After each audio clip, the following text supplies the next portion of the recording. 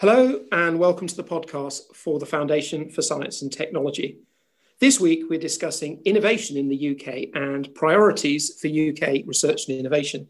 With me to discuss that is Priya Guha, venture partner at Merian Ventures and a council member of Innovate UK, though today speaking in a personal capacity. Priya Guha, welcome to the podcast. Thank you so much, Gavin. It's a pleasure to be with you. So to start us off, what do you think the strengths and weaknesses are of the UK innovation system now in 2020? I think we can be really proud of the innovation ecosystem that we've built up here in the UK. As you know, Gavin, I spent 5 years working over in Silicon Valley. And if you look at the elements that they have had in Silicon Valley that's made it the sort of legendary success for tech and innovation that it's become, the mix of academic excellence, the mix of investment capacity, the mix of startups and later stage businesses that are collaborating, and of course, a government that is active and supportive of that ecosystem. We have all of those elements and indeed more here in the UK. So I think we should rightly be proud of where we've got to. That doesn't mean, though, that we haven't got more to do. And of course, things to think about, not least the COVID pandemic and the impact that will have had on the innovation ecosystem. And also what we need to do to think about building the ecosystem for the future. And that's where, for me, there are two areas that we really need to concentrate on from the UK side. And that's one, how you support scale-ups, so later stage startups that are looking for later stage rounds of investment, the right sort of markets to be able to sell into, the ability to scale fast and bring in the talent they need. So how can we support scale-ups? And then secondly, and also very importantly, how we can build an innovation ecosystem that is inclusive and bringing in all of the fantastically diverse and currently underrepresented talent in innovation in the UK. Well, you set us two questions. So now I'm going to put you on the spot and ask you for some answers to your questions. So how do you think the government, Innovate UK, UKRI more generally, can begin to tackle those two issues? And maybe take them in the order you mentioned, so starting with scale-ups. So the area of scale-ups, I think first of all, it's worth just touching on why I think this is really important. It's important because of the broader impact that scale-ups have on the economy. If you think about how we will be growing as an economy post-COVID and that sort of rather elusive future of a post-COVID economy, one of the things that will be really important is how we stimulate job creation across the economy. And the reality is scale-ups are a fantastic tool for job creation. Scale-ups in the UK support a huge number of jobs and also support jobs in the broader economy. So a study in the US through an economist called Enrico Moretti, who produced a study on this in the early 2010s, I believe.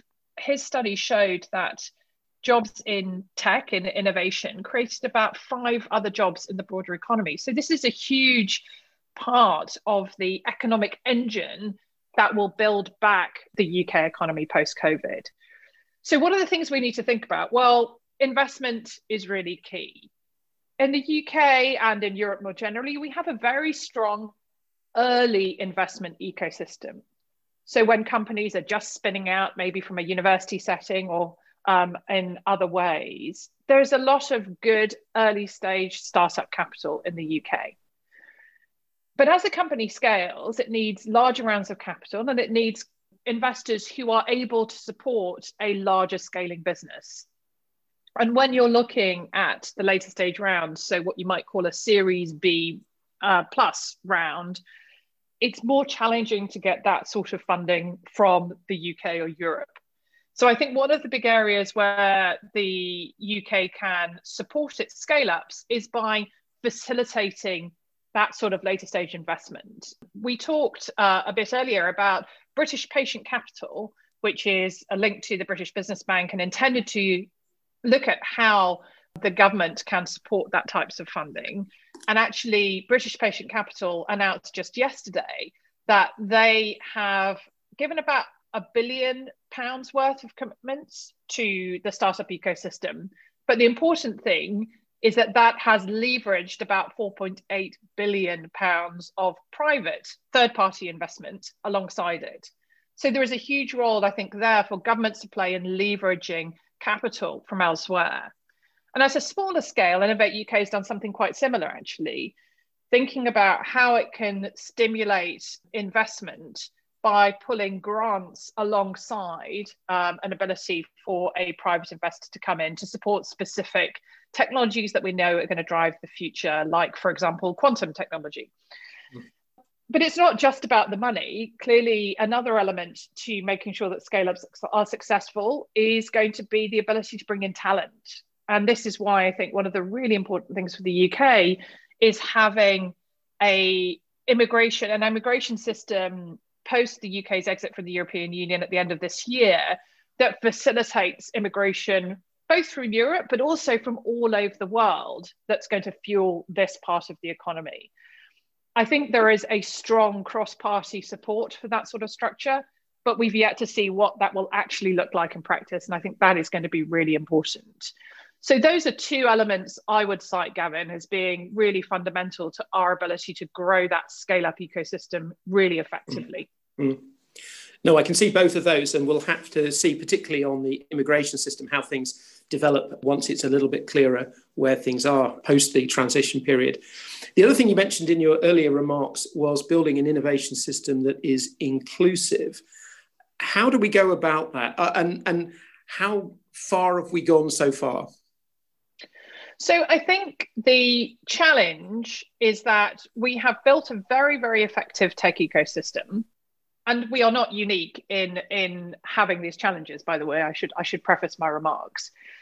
But it's an ecosystem that isn't reflective of the broader population from a number of angles. So if we just take gender for 1 second, if you look at the funding that goes into female-led businesses, the Rose report that came out, I think in early 2019, cited that only 1 pence in every pound goes to female-led businesses in the UK.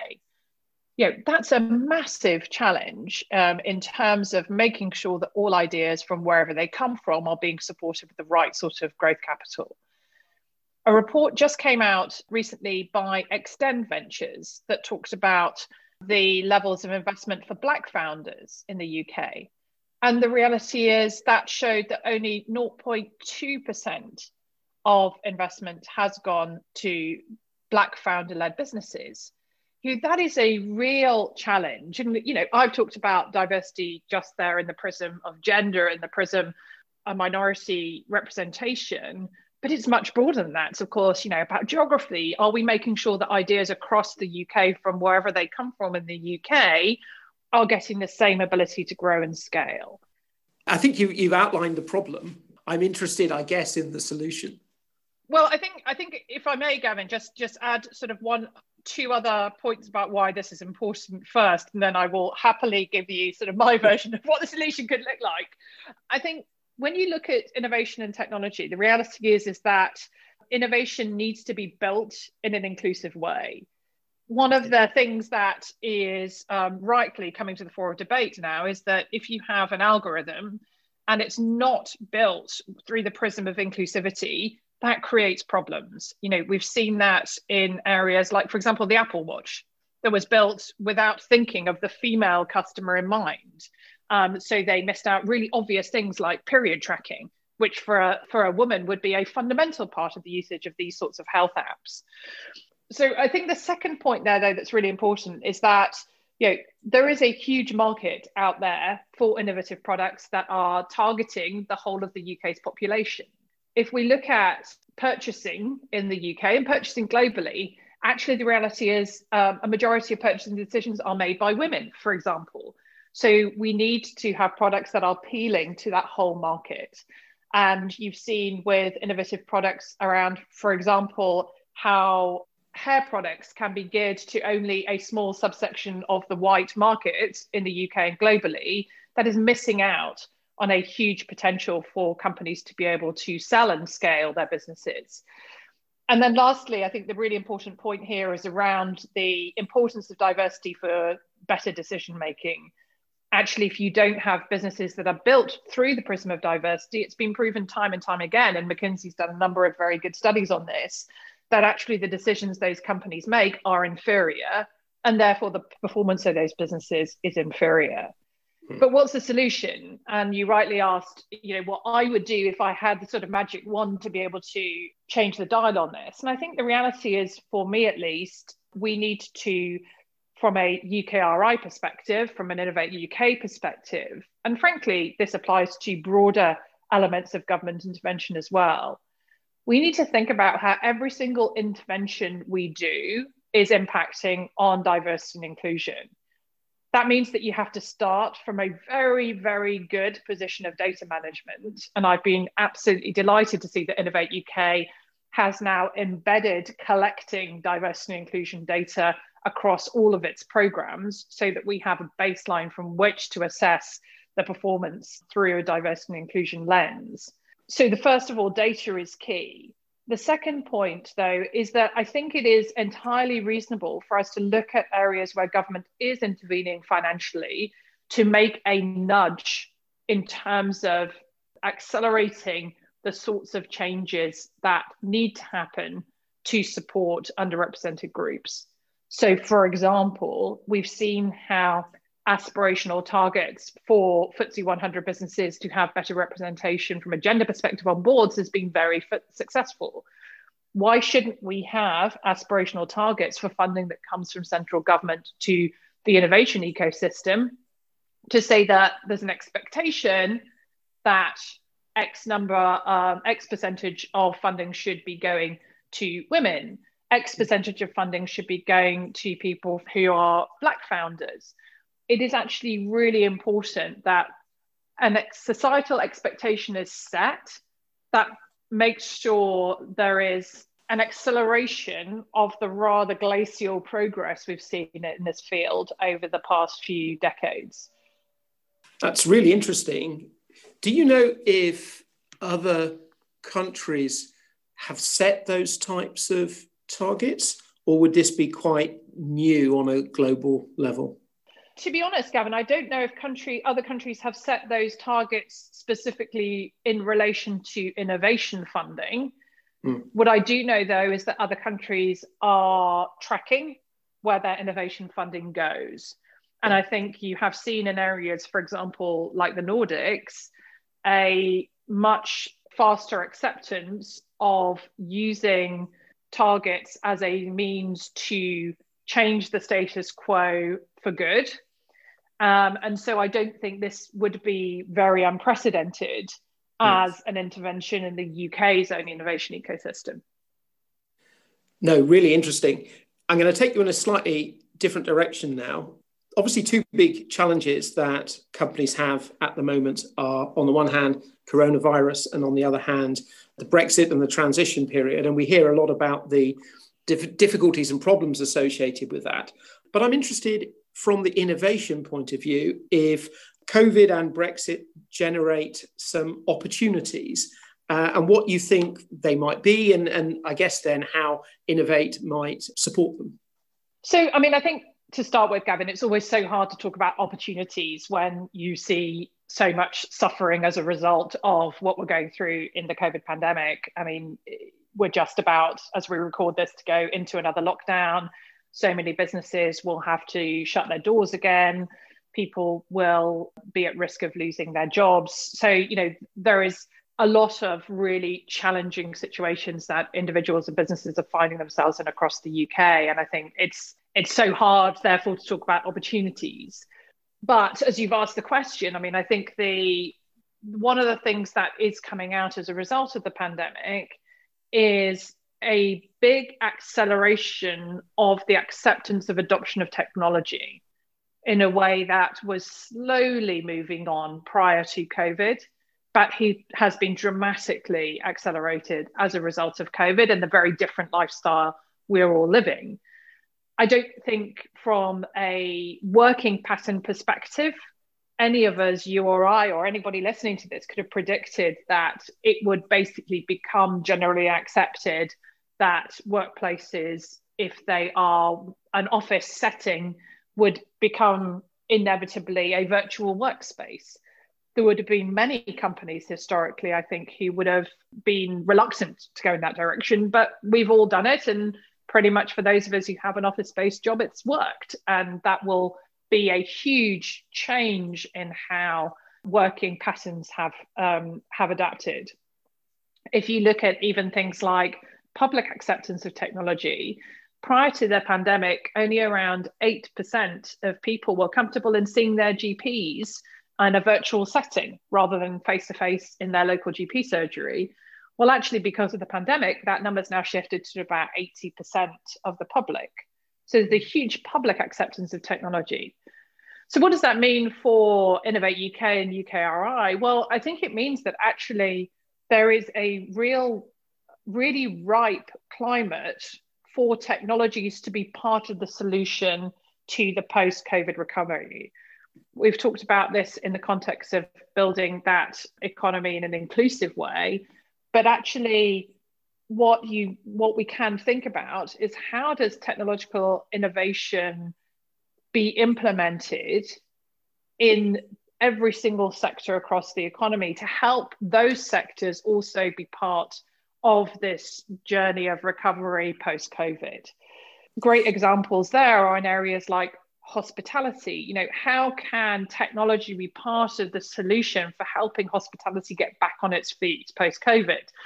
In those few weeks we've had in between lockdowns, you've probably seen, as I have, Gavin, lots of small scale innovations there. Things like using QR codes to be reading a menu, things like people being able to pre-order through websites rather than having to have a sort of interface directly at a restaurant that could increase exposure. All of these really small things, but go some way to helping every single sector of the UK economy adapt. And I think that's where Innovate UK and UKRI can play a really crucial role. Innovate by helping those sorts of innovations come to market and be accessible to every single different sector of the UK economy. UKRI more broadly by supporting that work that Innovate's driving, but also by ensuring that academia is, in the way that UK academia is so strong, bringing through the most exciting new research ideas that could just change the landscape, whether that's as a solution to the COVID pandemic itself, or whether that's as solutions to how the economy can be built in that inclusive way successfully to benefit everybody in the UK post-COVID. So one of the things that comes out of that is, I guess, not just the technologies to make some of these innovations, but overall the skills. Do you think we have the skills in the UK to deliver some of these opportunities you've been talking about? And is there more that UKRI, universities, other funders can do to promote those skills?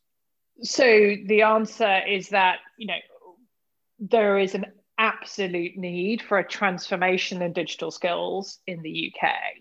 Now, who is responsible for driving that forward? Well, I think it's going to take a huge range of different partners coming to the table to make that transformation. I also think here, this is where we really need to think about our primary and secondary education systems as well, our sort of K to 12 in US parlance. Because the reality is the jobs of tomorrow are jobs that we don't even know exist at the moment. And we need to therefore equip children coming through our education systems with the skills and abilities to adapt, be flexible, to train in different ways, and to therefore be able to cope with that hugely transformational labour market that they will be seeing as they come through to employment.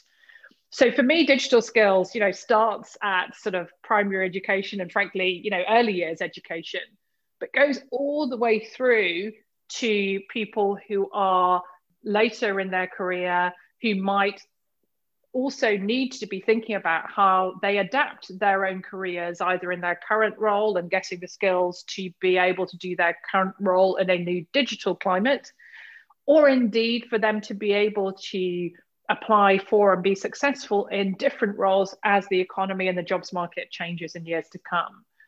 And that is going to be really, really important for me to be able to make sure that this digital transformational change that we're at the brink of for the UK economy is one that involves everybody, not just one that involves a few. And that is a really, really important part of the equation. And I can see with something so big, with so many different parts, that, as you say, it's not immediately obvious who within a governmental setting might be responsible for an overall strategy, if anybody at all. But nonetheless, it's very clear that it's something that's needed. Well, I mean, I think there is clarity of who has responsibility for education and, who has responsibility for digital skills. But the reality is it cuts across so many more governmental departments. It cuts, rightly, as you've said, across the remit of organisations like UKRI and Innovate UK specifically. It cuts across the remit of local authorities, local councils, and how they deliver localised training. It cuts across the remit of private sector organisations who might deliver their own training and skills development in-house. So I think that's why a partnership is really going to be the only way we will be able to think about this holistically and make sure that we are bringing in the right sort of skills training, as I said, right from the sort of 5-year-old to, the 70-year-old. Just to finish off, given all the different things we've been talking about over the last 20 minutes or so, what do you think UKRI's priorities and Innovate UK's priorities for innovation should be over the next 2 or 3 years? For me, I think if you're looking at the innovation end of that sort of R&D landscape, I think there's a couple of things that would really change the game. We've talked earlier about that focus on scale-ups and how UKRI could play a role in supporting scale-ups. We've talked about making sure that economic growth is inclusive. Edging back into more the sort of R end of the equation, though, is I think another big opportunity. UKRI is a fantastic opportunity to bridge, I think, one of the biggest cultural barriers that we still have within the UK's R&D landscape, which is a sort of wall between the world of academia and the world of business. I think UKRI is really perfectly positioned to be looking at how we can shift the culture around research and innovation to make it perfectly acceptable for an academic to have business interests and for a business person to have academic interests. We're not quite there in the UK. And I think that is one of the real prizes that actually UKRI, bringing together the research councils, Research England and Innovate, could be the umbrella organisation to achieve that cultural shift, because that is a real prize. And actually, we have such a great innovation ecosystem in the UK. We have such a great strength in terms of our academic institutions. Let's bring those two together through the umbrella and support of UKRI to make sure that we're achieving that cultural shift that could be genuinely transformational in the long run for the UK. That's all we have time for, but a great place to finish. So, Priya Guha, thank you very much. Thank you, Gavin. You've been listening to the podcast from the Foundation for Science and Technology. My guest this week was Priya Guha, Venture Partner at Merian Ventures and a Council Member of Innovate UK. Priya was also a speaker at an event held by the Foundation on the 2nd of November entitled Future Priorities for UKRI.